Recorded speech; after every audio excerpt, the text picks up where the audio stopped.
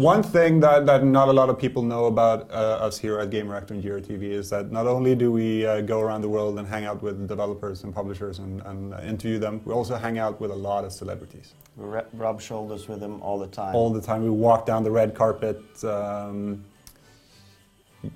Yeah. What does celebrity stuff? Yeah, let's be honest, sometimes celebrities want to get in on the gaming business and then they are forced to talk to us. That's probably more close to the truth, but not as romantic. Anyway, one of the big celebrities, and this is one of the people that I'm really envious that you got to interview him and meet him.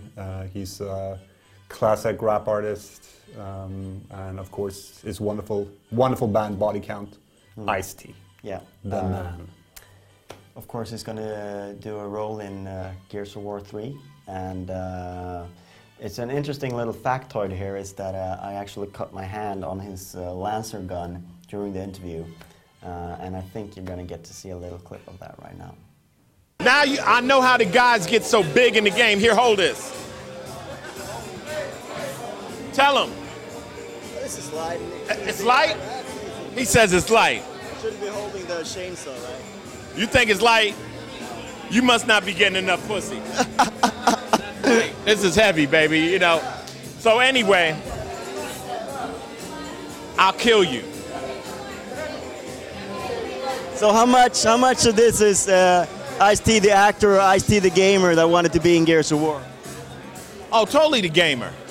Totally the gamer. You know, I've been in a few video games. I've been in Scarface. I've been in, I was the final character in Grand Theft Auto, the rapper that was cracked out and the guy ripped off his rhymes and stuff. That was me. So I've been, you know, I play a lot of games, a lot of Modern Warfare, stuff like that. Ice, what a man. What a man. He's the man. He's the man. And next up, it was a special occasion for you. Mm-hmm. Very special. Getting to cozy up with one of your childhood heroes. You really loved that band back in the day. Oh, back in the day, Spice Girls. It was almost as cool as Body Count, but not really. So we've got Mel B. Mel B doing her training game. Pimping her workout title. Oh yeah. That's why, for the price that it is, it's amazing. Forget your gym membership. Get this. And as well, we have nutrition. We have different profiles. You can work out alongside me by a beach, by a pool. It's cool. So your answer to the question what I should do to stop myself from growing fat is play more video games. This video game, as well as your rest, but this one, because this is the ultimate fitness one. All right. Trust me. Thank you very much. Thank you. Okay. All right, so that was a special occasion for you? That was Mel B. Mel. Maybe you'd like a call from the next one as well? He was a pretty cool guy, actually. Yeah. Not that I... Oh, don't lie now. No, that's true. But he didn't smell as nice as Mel B did. No. But it was the guy whose name I can't remember. Mike Shimoda? Oh, sorry, Mike. I'm so sorry. From Linkin Park? From Linkin Park. They were, if Mel B was pimping her training game, yeah. Linkin Park was at Gamescom to pimp Medal of Honor. It's a new experience for us in the sense that we don't come to the conventions. I mean, we're obviously intimately familiar with the playing games and being online with other gamers, and I mean that's like second nature. You know, we grew up doing that. So this is like the corporate part of it, the corporate version that we hadn't gotten experience with, and it's cool. It's like sensory overload. You know, so many things, so many new titles, so many people promoting their stuff, and it's. I mean, we're I think more than anything, I'm glad to be affiliated with something that's cool. You know, something. I mean, because we actually like the game, and that actually is an important part of any good collaboration of this type. That if it comes from the right place and it's honest, and you really do, and the band actually really does like the game, then that makes it a lot better. If you team up a band in a game that doesn't really fit and they don't care about one another, I think that's just fake. You know. That's it for the celebrities of the year, I guess, on GRTV. At the end of the day, there were only 3 of them. But we rub shoulders, damn it. That would count as celebrities, proper celebrities, worldwide, well-known people. Exactly. People who are on Law and Order. For example. Yeah. So we're going to leave it off now to the competition. As usual. Yep. Here we go. This year we're going to try something new for our Christmas calendar. We're giving you a chance to win prizes if you have a keen eye.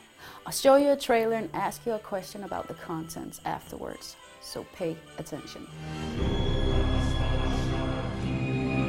The opening cinematic for Cataclysm is basically a disaster movie.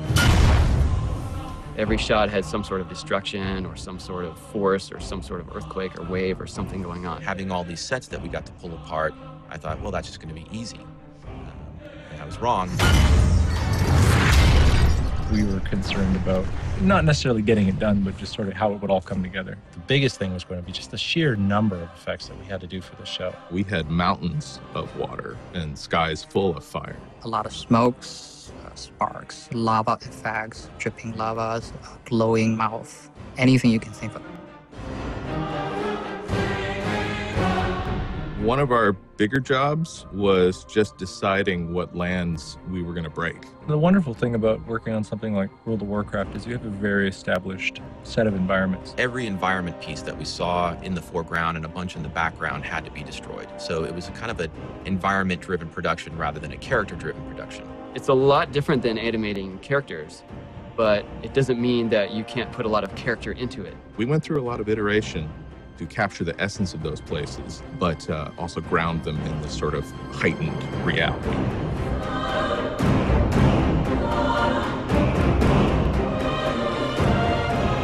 Deathwing is a really big dragon. He's like airliner big, right? We knew that we were going to see him from all angles, so he needed to be believable from all angles. So we give him the full treatment. His size and scope of the areas that he's traveling over is enormous. I was very afraid on a more macro level that we would build a fire or build smoke or embers or what have you, and that we would not be able to convey how big he really is. Deathwing is a very complicated character, and I was tremendously impressed at how our team was able to bring him to life.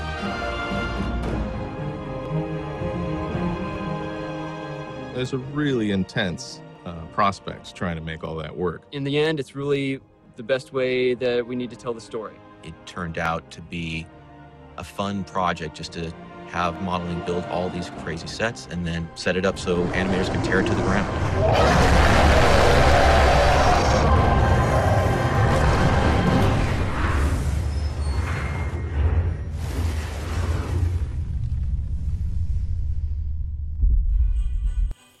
Cataclysm is out on the 7th, and as always, Blizzard made an amazing cinematic for it, which also is part of our little Christmas competition.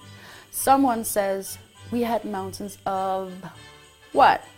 So are you ready to get it on with Cataclysm this week? I think I'm going to call in sick. All right. I'm calling in sick officially now. Yeah.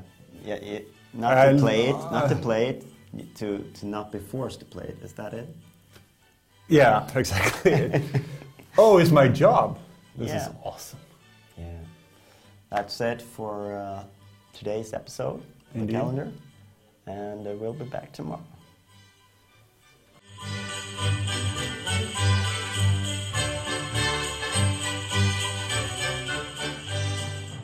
What a man. And now it's time for What a Woman. Or, time for a woman.